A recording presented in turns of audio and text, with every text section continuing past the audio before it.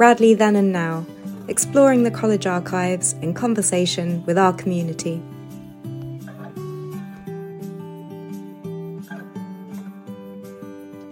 Hello everybody, my name is Caroline Monaghan and I manage the Radleyan Society at Radley College based in Mansion. It's lovely to see you all today. Today we're going to bring you the next in the series of our virtual archives events, this time focusing on Radley's changing landscape over the last 175 years. So we're going to move from the medieval landscape through to the environmental and partnership initiatives that are taking place on the site today. Now, I'm delighted to be able to introduce our speakers. So we of course have our wonderful archivist, Clare Sargent, who's worked here for 25 years, so she knows this place inside out. She's going to be leading the conversation today, and we'll be joined by David Anderson, our estate's Bursar, and Charlie Herbert, Director of Countryside Centre Partnerships. Now, David and Charlie will provide their perspectives on Radley's changing landscape and talk to us about how it's likely to evolve in the future. So without further ado, over to you, Clare. Thank you. So hello, I'm going to be talking a little bit about the history of the landscape. And really, as Caroline just said, this is very much an informal event, inviting you to join us in talking about it. We're going to start, the very first image we have here is the 1914 Ordnance Survey map. And one of the things that does, this map shows all sorts of things which have now completely vanished off of our screen, off of our world. We've got a shooting range, we've got the sewage site down by College Pond. We've got the 18th century ice house marked there on the edge of what is now the golf course. And it's a real sign of change and continuity within the landscape. And if we move on to the next image, one of the things to remember about Radley's landscape is that it's almost, historically, it's one of the most important landscapes in the country, one could say, because the land itself has only, for the last 1,000 years, been owned by 4 institutions. Before the Norman conquest and up until the dissolution of the monasteries, the land around Radley Village and what is now the parkland at Radley, our pitches and so on, was owned by Abingdon Abbey. They ran it as a grange. That's a farm land. And we have records from the 15th and 16th centuries, obviously the early 16th century, talking about land management, about the deer park which they had, which has now been identified as over in Radley Largewood, orchard trees that they kept, and so on. So it's been farmland for that time. After that, after the dissolution, the land belonged to the Crown for a very short time, about 30 years, and eventually was bought by the Stonehouse family in the 1560s. The Stonehouse and Bowyer families then owned the land and developed it as an estate right the way through until 1815, at which point, due to various shenanigans with coal mines and canals and goodness knows what, they managed to bankrupt themselves very dearly, in which point they started to lease the land out. But they did not actually sell it until the 1880s. 1847, it was leased by Radley College for 20 years. So we've been on site now for 175 years. We've owned the site since the late 1880s. So you can see that actually what we've got is a landscape which has been curated, looked after by very few institutions and by people who have been concerned about its care over a very, very long time for each group. What you can see here actually is the English Heritage LIDAR image of Radley. Now you've got the contemporary school, including the donut and various bits of new building and so on. But what LIDAR does, this is a light detection and ranging system using satellite-controlled lasers. And what it shows is every slightest bump in the ground. And what you can see here really, really clearly is the Radley medieval landscape. So you can see, as you look across the pitches, you can see the ridge and furrow of medieval farming practice. You can see the lines of long lost hedges and some roads and so on. And I'll return to what the LIDAR can show us about one or two individual features as well later on. But you can see from this how much is actually preserved of our history below the surface. If you walked across the pitches, they look absolutely flat, absolutely pristine, real tribute to the groundsman. But actually, if you look with a laser, this is what we can see. And the aerial photographs, this is an aerial photo from 1952. There was a wonderful series of them, which was done in a strip of the RAF flying across most of the country. They produced an aerial survey. And on this one, it's actually possible from aerial photographs here in 1952 to see some of that ridge and furrow in the pitches over there towards the back of the social and the classics department, heading over towards the Little Wood. So if we move on to what some of the maps are showing us, the earliest map we have of the area, there are one or two sketches. There are tithe maps, and there is the terrier phalanges in the 17th century. But this map done by Rock, this is Maps Rock of Berkshire in 1761. And one of the things that Rock did was that he actually showed us land use. So all of the symbols that he's using on this map, you can see the tufts, which are pasture. You can see there's a particular wavy line that he uses for the river and for water features, which actually shows us that there is a lake down towards the house next to Radley Hall. And you can see the pastoral work. But what you can see very clearly on this, you've got the house, which is actually shown, it's shown in plan. That is not an elevation, that is the plan of the house with gardens behind it, with the lake, a strange shape at this point to one side. You can see an avenue of trees leading from the house and going across the pitches now, which actually matches now with footpaths heading off towards Kennington. And you can see the Sweet Chestnut Avenue coming in across what is now the golf course.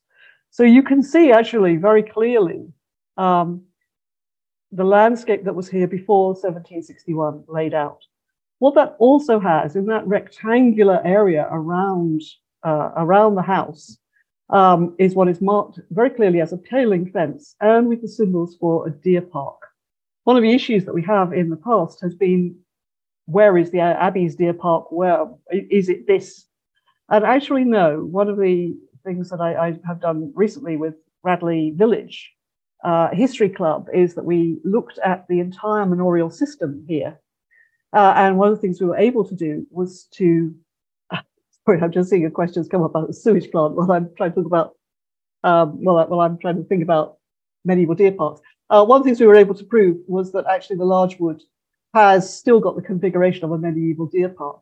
So the deer park, which is here around Radley Hall, is actually a 17th century one. This is a developing grand country house landscape. We'll come back to that a little bit. So we move on again, Caroline. Claire, there is a question about the LIDAR. I don't know if you want to do that, head that off now. Yeah, we can. It shows a square structure west of the Peachcroft Farm estate, which is very close to where the archaeological excavation showed Romano-British finds. So actually, it's more of a statement than a question. So just adding extra information there. Yes. I didn't go back into the Romano British work, but that also is visible on there. And I know the work of the Archaeological Society in the early 1970s did a lot of good work around there. And of course, over at Barton Farm was a major Romano-British farm site, which is now actually, I think, under the Abingdon Skate Park, but it's that sort of area. Abingdon itself is a really, really interesting prehistoric and Romano-British town. If we move on here, what we've got is a little later map, which is 1777, and this actually shows us the house in elevation with a flag off the roof and so on. And what that's showing us also is a very typical elaborate garden structure in front of the house. If we move on, the next one will show us that actually, if you look down towards what is now G Social Patch, past the beside the tennis courts of what has now become L Social, but when this photograph was taken in the 1960s, was the warden's house still. You can see remnants, again, of that garden. Unfortunately, the bit up exactly by the house, I suspect, is a tennis court, and not actually the crop marks of the garden, but the garden is certainly there on G Social Patch. So everywhere we look, we've got this history of the ground. Now, one of the things about the 1777 map is that actually it's showing us something which is actually at its time it's an anachronism, because in 1770, Capability Brown came and worked for William Stonehouse. If we just move on, we've got one more image from the deer park. How long did that deer park survive around from the 1760s? Well, this was a drawing by a boy who was at Radley Hall School. Now, Radley Hall School was here from 1819 until about 1843 or so, as a private school for nonconformist boys. And this lovely drawing of the fallow deer in Radley Hall Park is by one of the boys from that school. So that deer herd was still here right up into the 1840s and still being kept as a park. Still also speaking, before we get to the work of Capability Brown, one of the things that we see, we saw on Rock's map, there was Jesus, the Sweet Chestnut Avenue, snaking down from the Oxford Turnpike. The Oxford Turnpike was the major route between Abingdon and Oxford, and actually between Oxford and London. And it went up there past Lodge Hill. And that was the main entrance into the estate house, into the estate. We switched all of our directions to come down to what is now our lodge and onto the Kennington Road. Actually, that relates to the railway. When the railway and the railway station came, we stopped looking towards the Oxford Turnpike and we moved.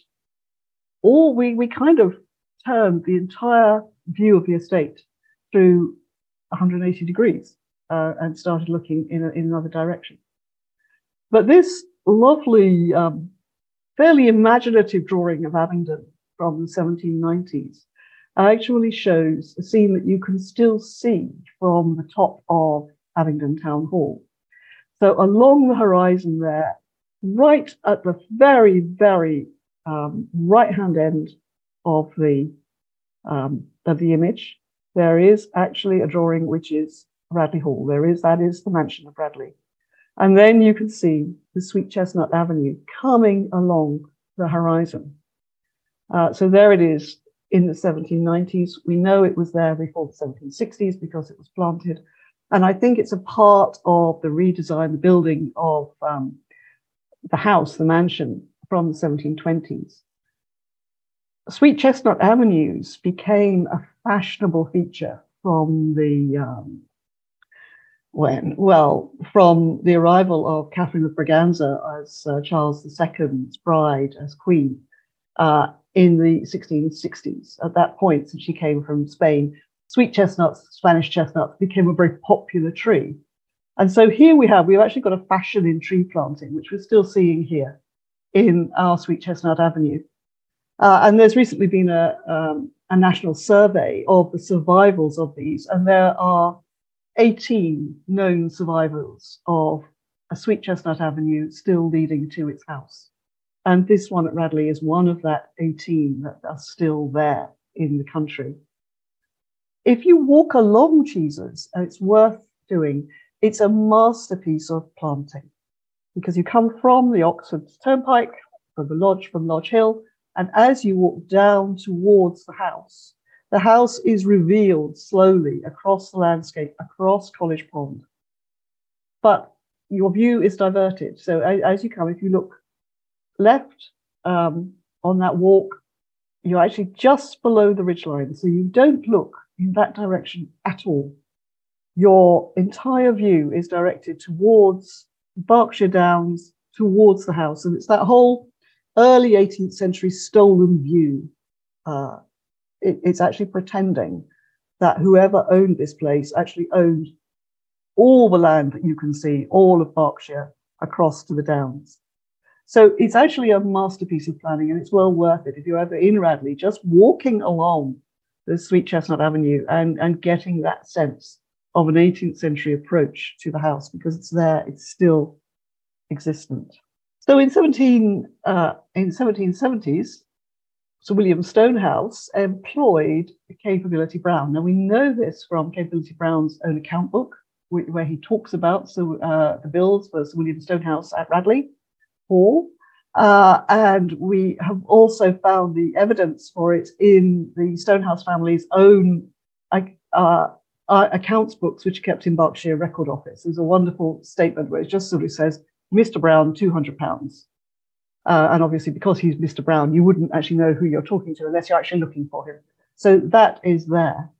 But one of the other things that we've also done is to actually try and work out what it is that Capability Brown did at Radley. He was paid about £670, which is a middle rank. The magnificent landscape, somewhere like Blenheim, was £20,000 at the time. But there are quite a few, particularly at this sort of level of gentry, and a lot of them actually connected with the Stonehouse family and with Radley Hall, which actually was part of a patronage network, which actually, interestingly, is linked through Sir William Stonehouse's sisters and nieces. It's a patronage network going through the female line, which is something that is very seldom looked at. It wasn't known when Singleton and Sewell came and took over the site, or when A.K. Boyd wrote his history in 1947, that actually this landscape was by Capability Brown. That was all a discovery following Dorothy Stroud's work on Brown in the very early 1950s. So what we've got is, you can see from the tithe map of the 1840s, a change to the shape of the park. You can see possibly a change to the shape of the college pond, although it was something that was already there. You can see the development of shrubberies and so on. What exactly he did is not really obvious. I've done quite a lot of work on this and speculated of what you can see and what you can find. You've got shelter belts like White's Plantation being built down towards the end of the Hornbeams Avenue. You've got possible changes to the shape of the Littlewood and so on. There is one point you can see if we move on again. You can see right past College Pond, there's a right angle. And that is actually a right angle ditch, which was an original line for that deer park of the 17th century. And here it is still on the ground. It's just past College Pond. It's there on the corner of the golf course. And really unusual to have a right angle in the middle of a field ditch system. But there it is. The only evidence we have are Turner's drawings, which are in the Tate. He did these when he was 14 years old. You can see a little bit of the paling fences. You can see the beginnings of sweeping away a lot of the fancy work, and Turner's very typical, Capability Brown's very typical clumps of trees and so on that he would bring in.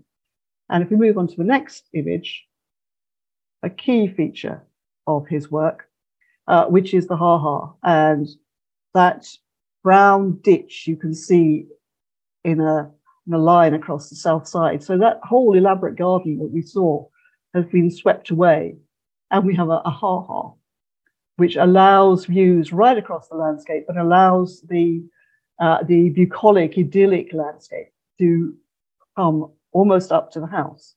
So if we move on again, this is the prospectus for Radley Hall School. And this is basically that ha-ha in action. You can see you've got carefully positioned cattle and sheep and so on. And I know that, Charlie, I think you're aiming to get this view to come back again, aren't you? Easy to convince David. But yeah, it would be lovely, I think, if we could resurrect that to a certain extent with sheep grazing within the campus itself. Yes, it's very much a thing that we'd really like to bring back. But this is the view that Sewell and Singleton saw when they came to Radley Hall, and they decided that the beautiful place was what they really, really wanted to see and to provide for their boys. They're not looking for a normal school. They're looking for a country house set perfectly in an idyllic landscape. And this is what they saw. And if we move on to the next, and this is what they tried to keep. So George Pine's picture of 1855, we've got the end of the dormitory there, the end of our F social dormitory, with dormitory clump still in place.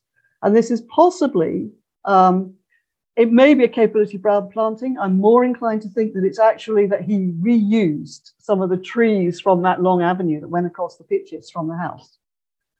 But one of the things that was that Singleton discusses is that as they laid out the plans for the dormitory, for the chapel, for clock tower, all of those things which make up Radley, they were concerned to avoid the magnificent trees. So Radley is actually positioned to avoid the planting that was already in place to make the most of the landscape. So no great trees were felled to put up Radley's dormitory. So we move on. One more point to go back to, or we may come back to it. One of the points that we're thinking about also is that when Sewell and Singleton came, so if we go back, Caroline, that's it, lucky. When Sewell and Singleton came, they were able to hire the immediate ground around the mansion. They were the worst tenants you could imagine. They took the house, they took the house and that immediate surrounding on a 20-year lease. First thing they did was build that dormitory with the octagon and a chapel. And you could imagine that if you're the person who's leasing out this land to these people for 20 years, this is not what you want. But it took the school a very long time to acquire the land. And one of the things that it did was to slowly be able to start to use the parkland. At the moment where they're playing cricket there in front of Dormitory Clump in the George Pine picture, they're trespassing, but they're making use of the parkland. Fallow deer are probably down at the far end in the wood. And gradually they were able to acquire the sites of we know as Radley. And the biggest part of that actually was in the 1930s when Vivian Hope realized that actually, as Abingdon was growing, it was encroaching onto the green belt and onto the beautiful place. And that if action wasn't taken very soon, we would actually end up landlocked and enclosed within an awful lot of what they describe as really depressing bungalows and so on of the 1930s. This obviously is the height of the Great Depression. We've got old Radleyans who are saying, "Oh, I can't make it to the OR dinner in London because I can't afford the train fare," and so on. Businesses are going to the wall. The school itself is just about managing to exist on fee income, but letting a lot of fees not be paid because of the depression. And at this point, they launched the first and the major fundraising campaign, which was when Vivian Hope said, "We have to buy the land. We have to buy the land, which has now become Peachcroft Farm. We have to buy the Sweet Chestnut Avenue, if we can, as far up as the lodge." I saw on the chat somebody mentioned there was a lodge building. I do have evidence that some of those have designs by Capability Brown. So that's a part of his work. But they're saying, let's future-proof ourselves.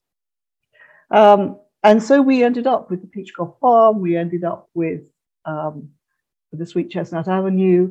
We ended up also with the funding to enable the school to move forward.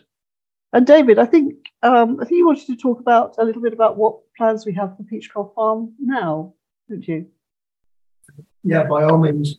There has, of course, been some development on the Pitchcroft estate over the years, and we have 555 acres with the farm, which is Pitchcroft Farm, and the Sugworth Farm, which was bought in the late 1980s. We are taking the farm back in hand in the next year or so. It's been with 3 generations of the same family, and we are looking at moving to a more organic form of farming. It won't be us doing it; it will be a contractor, but we will put down some contractual terms to make sure that we do this more responsibly. And the other thing that we are planning to do is plant 27,000 trees to the north of the pitches, which will link together the Big Wood, Radley, Little Wood, and Bagley Wood. So often when you put in for planning applications for new buildings, they ask you to have a biodiversity offset, and they ask you to do 1 acre or 2 acres, and you get people just put in these little squares or bits of land wherever they don't want to use them, and you end up with this little island of sustainability. And what we're trying to do, and there's no planning for this, this isn't a planning contribution that we have to make. This is something that we want to do. We want to join all these together so that we have a biodiversity corridor.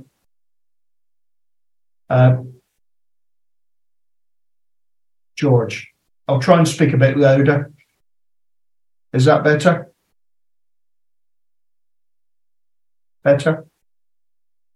Again, the other thing that we are looking at is just below the Astro pitches is putting in a 2 megawatt solar farm and batteries so that we can not be so concerned with the enormous fluctuations in energy prices at the moment and going forward, and moving us away from the use of fossil fuels. Just to give you an example, 6 months ago, our monthly electric bill was about £30,000. This month, our electric bill is £120,000. That's a massive. That causes us massive operational issues, and we have to rejig numbers. And we want to try and do stuff. I was going to say under our own steam, but that's not the right expression. But we want to we want to try and use our own produced electricity to try and power the campus. Also makes for a good learning tool for the boys, because this is going to be their future. Thank you, David. So that the forethought of Vivian Hope there in the 1930s buying the land is something which we are actually building on still. It's not just that we can that we have land to sell, as we did with the Pitchcroft estate in the 1970s, but actually now it allows us to think about increasing biodiversity, adding in solar panels, things of that sort. But planting trees is not a new thing for us. So Caroline, if we move on, I'm sure that a lot of the people on this call were part of the forestry group, which Dr. Hugh Cardwell started in the 1950s, was certainly still there a little bit in the 1970s. And I know that he was working on all sorts of different things. One was study of the trees that we have. We've got there was the oak. If we move on again, there was certainly thinking about College Oak and its offspring. And I know that we have one Aldredlian who's been collecting acorns from College Oak and growing oaklets. I don't know if he's on the call today. So it is possible, I gather, to actually buy a piece of College Oak and grow your own oak tree from it. But what Hugh Cardwell also did was to to contact old Radleyans all around the world and to be sent species, different species of oaks. He was working also with Kew Gardens on this project. I know that though the boys from the forestry group were growing the saplings from acorns, I think down in what was the kitchen gardens, which is now the walled gardens area for staff housing. And what that developed into was an oak avenue, but also oak trees through an arboretum through the middle of what is now the golf course. And we're still tree planting. So we had 750 trees planted one weekend, a couple of weekends ago. We had the boys who were out, families were out, some children from our partnerships group. And here we've got Charlie and David talking, helping plant this. And Charlie, would you like to talk about this new woodland that we planted and what it's like to get the boys actually out there in the mud on a cold day? Yeah, I mean, I think this was arguably one of David's initiatives, and it was part of the 175th anniversary celebrations, although it was the last piece in the jigsaw. But it was lovely. It took place about 3 or 4 Sundays ago. On a Sunday morning, the grounds team and the gardens team had prepared the ground. They drilled the holes. And we had about 15 different species of trees to plant. Over the course of the Sunday morning, we had the majority of the boys from the school, all those that were in, came out sort of social by social, wandered up there, and each planted 1 or 2 of the width. It's a rather lovely legacy. I think they enjoyed it. I think they all found it quite interesting. I mean, what's really helpful about it, not only is it going to increase our sort of biodiversity and the aesthetics of it, but actually it's on the perimeter between the golf course and Peachcroft Farm, close to the area that's going to be developed over the next couple of years. So actually, in terms of privacy for the school from prying eyes, it's rather nice to have that in place where it is. But yeah, I think it's just one example. I mean, as David said, this is a small project. This was 750 trees. Compare that with the tens of thousands that will be planted either side of Sudworth Lane over the next couple of years. But I think it's just indicative of where we're going and how we're trying to get the boys interested, sort of grab their hearts and minds and make them understand the importance of biodiversity, nature and conservation. These are all native trees, aren't they? Yes, and one of the discussions that we're having at the moment with the Forestry Commission is these are native trees based on the climate of today. Now, when these trees mature in 30 years' time, they might not be native trees. They might not be. Nature is a funny thing because half of these trees aren't native. They are trees that grow well in this environment. But in 30 years, they may be a slightly different mix of trees. So we need to look very carefully at that when we plant 27,000, which needless to say will not be the boys planting them. It was good fun, but it was quite exhausting corralling them in the right area. I think if we were to lift this by about 30 times, it might be problematic. George Cornelius has a question for Charlie and David while you're off mute. I might just direct that. George, if you wanted to ask your question now. Thank you. I'm very pleased to hear what you've just been saying about the tree planting and providing some of the your own electricity. I'm interested in what formal links, i.e. membership, for example, that the school has, or the group within the school that's interested in sustainability and the environment, what links they have with the major organizations, charitable organizations, like the Wildlife Trust, the Woodland Trust, Blue Marine, Friends of the Earth, World Wildlife Fund, etc., all of which I have now become involved in to a greater or lesser extent, so that you would have a steady flow of conversation with those organizations as to the progress they're making, and maybe that would greatly increase the degree of enthusiasm amongst the boys in question. Well, I think if I can just tell you where we are with the journey so far, and one thing that is quite has become quite apparent to us in all sorts of sustainability aspects of the college, we have to give the boys something to look at. If I show them a load of plans of 20,000 trees to be planted, they're not interested until they can see the trees. Now we will become engaged with them, with all these institutions where appropriate at that time. However, the way that we've come to this is we've engaged with Colvin and Moggridge, who are historic landscape consultants, to set up our planting respectfully. Charlie and I have both visited Farm Ed, which is in Chipping Norton, which basically teaches sustainable farming.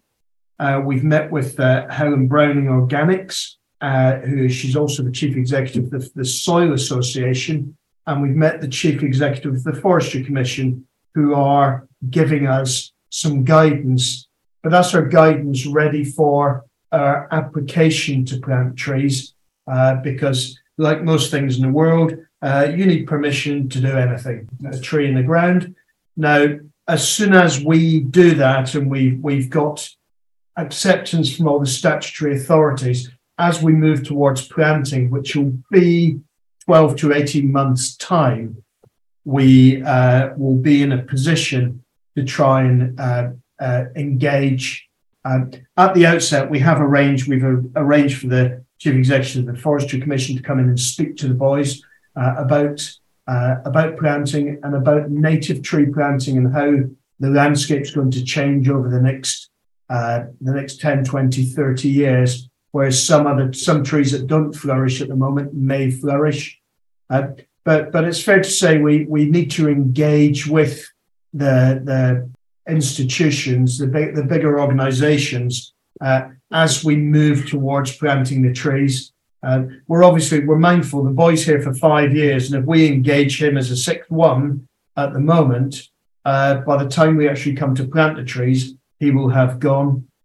So we're trying to catch a sweet spot of actually the education of the boys. Can I add to that, George? I mean, a lot of this, as you'll understand, is very local.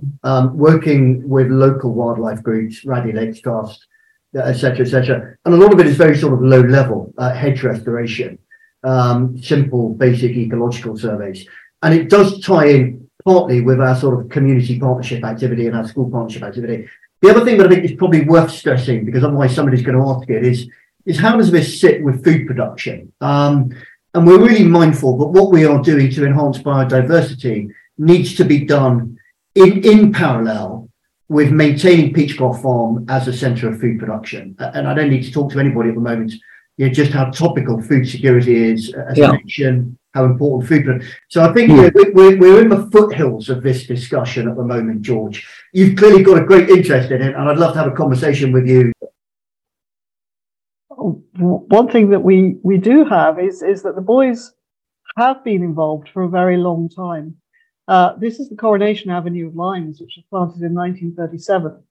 And individual boys and groups of boys actually sponsored the individual trees, which are still there in that lime avenue. It leads up from College Oak past the oak trees. And what they had then was a little lead plaque tied to each one. Very few of those have ever survived. This is the plaque that was presented by a study group, which was Tony Money, PB Sessions, and I think R.L. Harrison and Doiser. So there are ways of the boys being related to and remembering things. And one of the issues that we have, obviously, is that quite often we have people who ask for commemorative trees, and we have a lot of commemoration across the site in different pieces of planting. Sometimes it's something like a have a magnolia in memory of a plumber, and a rose tree in memory of Rose Morse, who was the cleaner for art. But a lot of trees. And I think one of the things that we've done recently, and David might want to come in on this again, because it's something which we are asked about a lot, is that recently we've established a policy on free gifting, if you like, and commemoration, so that we actually know what's out there and where it is and how it's marked. David, would you like to comment on that a little? Yeah, over the years, it has to be said that we have uncovered stuff that we didn't even know was there because it hasn't been catalogued. But now Claire has catalogued as much as no doubt we will uncover some more some more bits. But we've got now standard stone and standard plaques and standard typeface so that these things look consistent around the campus. For example, I see some timber plaques that aren't going to last very well, and some and also some benches that look at some of the specific views that were very important to old Radleians. But these benches, if we don't spend the money or get the right specification, they don't last forever. So we are trying hard to catalogue what we have and make sure that we have a strategy going forward. One of the other photographs that we see here, this is taken by Richard Langstaff when he was an H. Social Shell in 1951. And this is a view, I think, from the top of Memarch down Chestnut Avenue, going towards the lodge there. It's a wonderful array of cars. And at this point, the Chestnut Avenue, the Addington Avenue, which was planted to commemorate the 50th anniversary of the school, in memory of the first Lord Addington, who bailed us out in the 1850s before we went completely bankrupt. And when it was planted, it was a double row of chestnuts, horse chestnuts. And one of the issues that we've had recently, of course, has been chestnut dieback. And again, that's causing us to have to replant that particular avenue. And again, David, I know people ask as they come up the drive, what's happening to the chestnuts? We have them surveyed by a tree climber every year. They do have a limited life. They have leaf miner and bleeding canker. One of the you get these original, should I use the word crackpot, that comes in and says you should inject them with concentrated garlic because that fights off the leaf miners and it brings the trees back to life. They came and saw us, but he didn't give me a huge amount of confidence. So we relied on our tree surgeons to give us the proper advice. We have now interplanted them with sweet chestnuts. We've visited a large number of avenues to try and find something that has the right shape. And something that we looked at limes originally, but we were concerned that when the parents parked their cars, as you can see in that 1951 photo around them, then all that would happen was all the bits would drop off the trees, all the sap, and would destroy all the paintwork. So that was one thing that we looked at.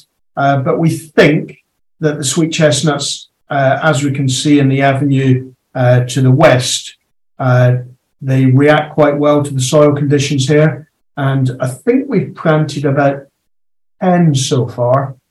And mostly the left-hand side of the drive, the first 50 yards has no original trees. And it's not hugely noticeable.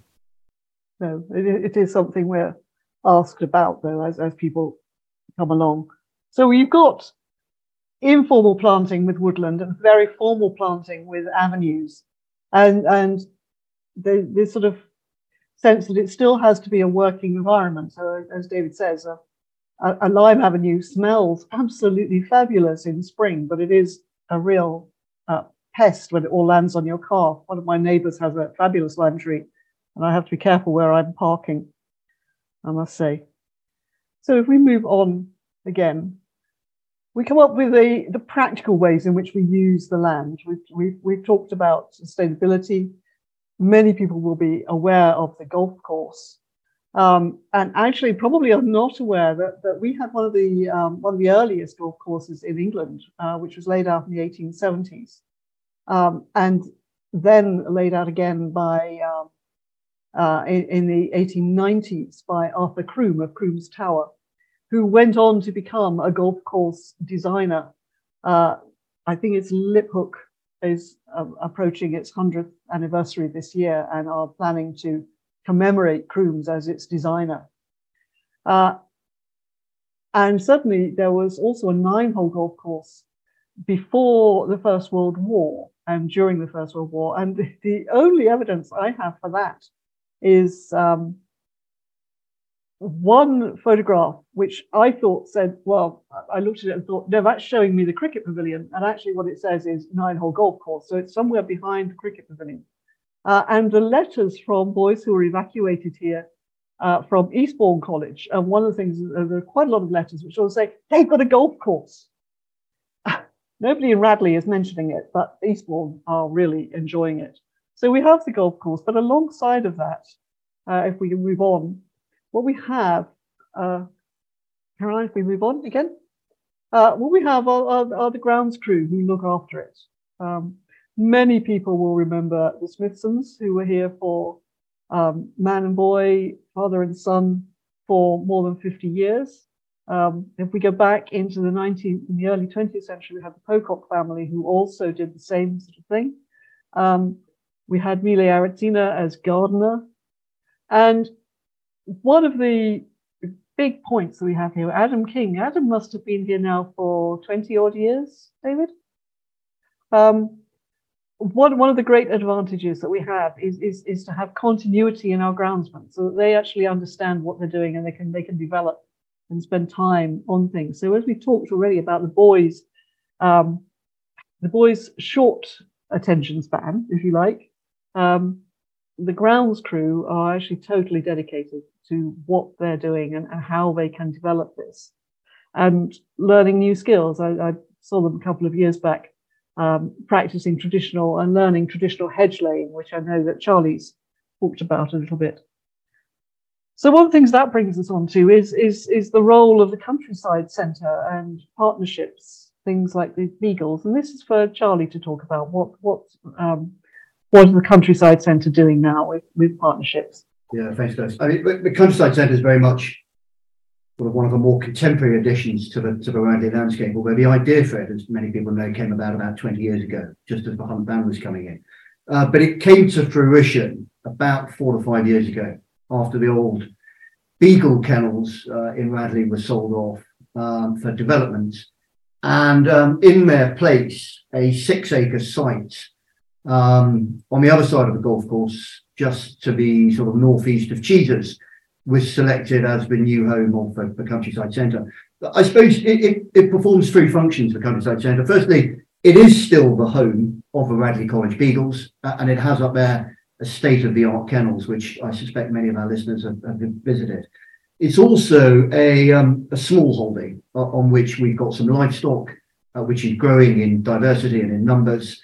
But I mean, the key part to it now, and the reason I've come in, is its third role as a sort of countryside education centre, a platform by which we can educate our boys and our strategic partners from other schools and charities about those issues that we touched upon earlier, sort of sustainability, biodiversity, environmental issues, farming in the 21st century, food production, sustainability, and also some country skills and field sports. So it's a sort of, the aim of the Countryside Centre is to do all of that. Where we are with it at the moment, 4 years in, we're still developing the centre. We're about to expand from 6 acres in its current site to take on another 14 or 15 acres, which will allow us to further expand the sort of the range of the livestock that we hold, but also to do more work in terms of sort of nature reserves, take back in hand a small pond, some hedgerow, little woodland spinney. The second thing we're doing is developing the internal offer. The warden rightly wants to get better use out of that Countryside Centre. This year, for the first time ever, we've had a mandatory shell programme. Each shell in his first year here at Radley will now spend between 4 and 6 Wednesday afternoons up at the Countryside Centre, being introduced to the work of what we do and those themes that I spoke about. And then the third aspect, and perhaps the most exciting, is expanding the external offer. How do we use the Countryside Centre and how do we use the land holdings here, Peachcroft Farm, the campus, the Countryside Centre, to work with our partners? And this is fascinating at the moment. You know, the obvious stuff from simple farm visits from primary schools, but we've partnered with a brain injury charity in Kennington who come to us once a week to conduct mental and physical rehabilitation for adults with brain injuries.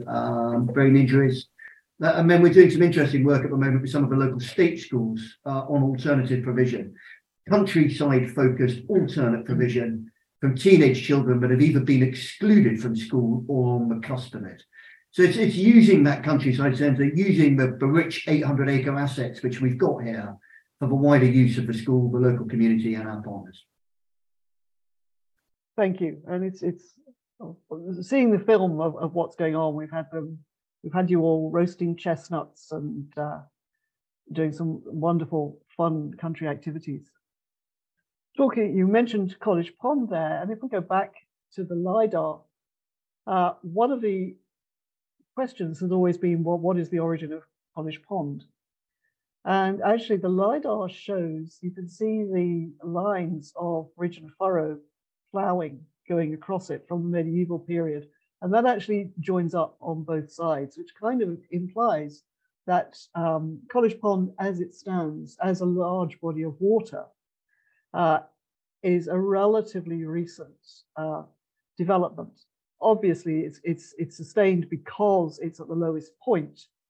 I know we saw it marked on Roxbat. I know that it was set up for carp fishing in the 1760s because I've seen the wonderful page on the Stonehouse family archive accounts in the archives at Berkshire, where in the middle of talking about paying the servants and everything else, there's just a list of carp by weight that have been caught in the pond.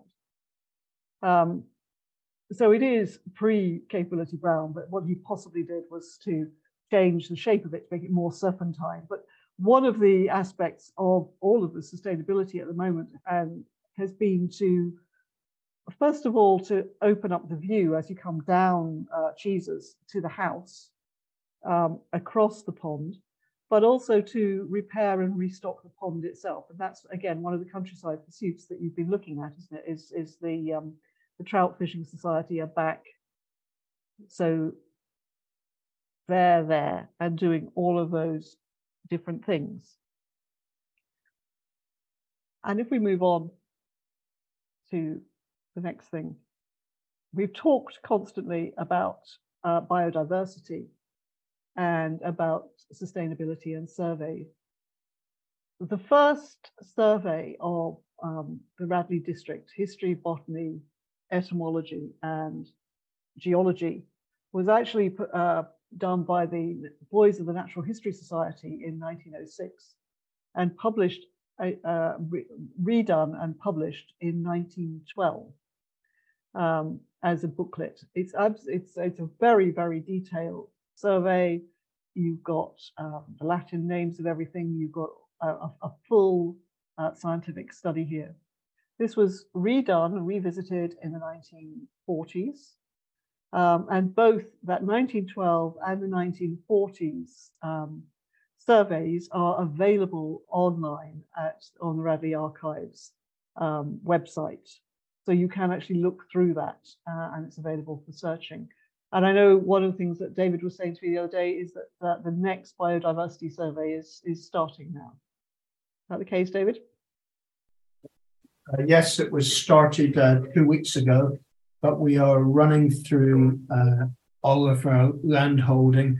That's well, not the whole farm, but the perimeter of the campus to encompass also the countryside centre. We are also looking at certain aspects of it, like the bat monitoring and what have you, that our ecologist is going to come in and speak to our biology department so that the boys can then update it year on year. Yes, and I'm aware that there's certainly a bird watching group, which one of the biology dons is running. He's been taking the boys out to look at that. And a part of understanding biodiversity is understanding what it tells you about age of land use. So with littlewood, one of the key points about littlewood, of course, is that it's actually full of wild anemones, which is a very slow growing plant, and actually does tell us that this is an ancient woodland. It goes back. We've seen it there on the maps in the 1760s. It possibly goes back to the 1700s. It's an old wood.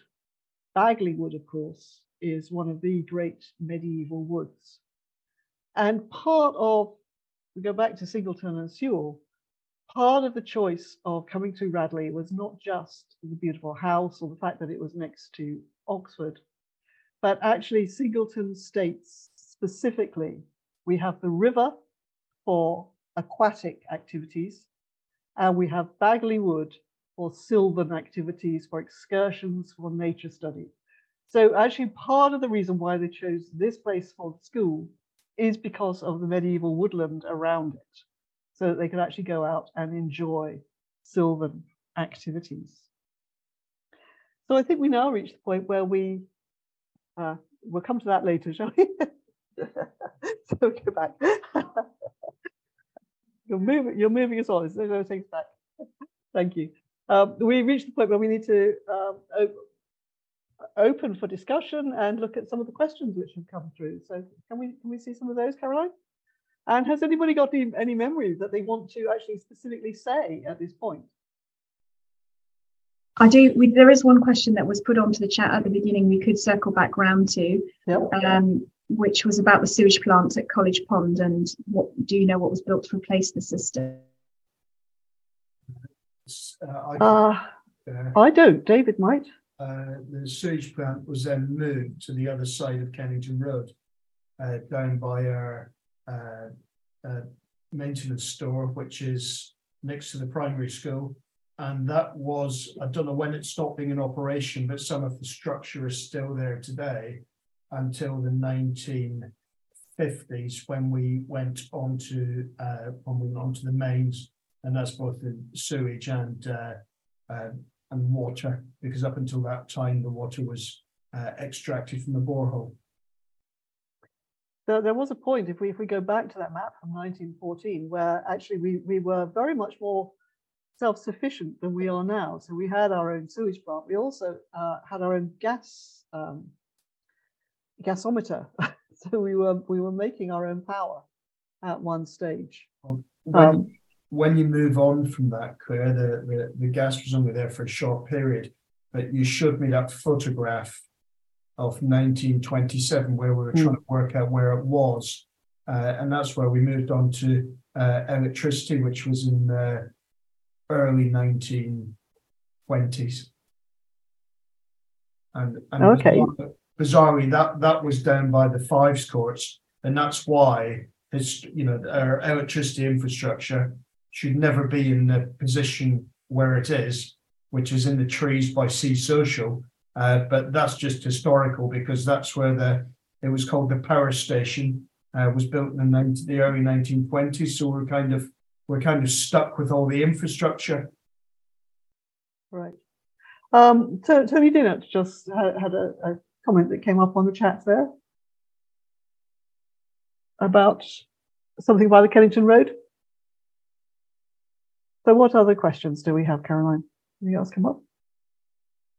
No, that seems to be everything that we have on the chat so far. If anybody else wants to ask any questions, do just come off mute and ask away.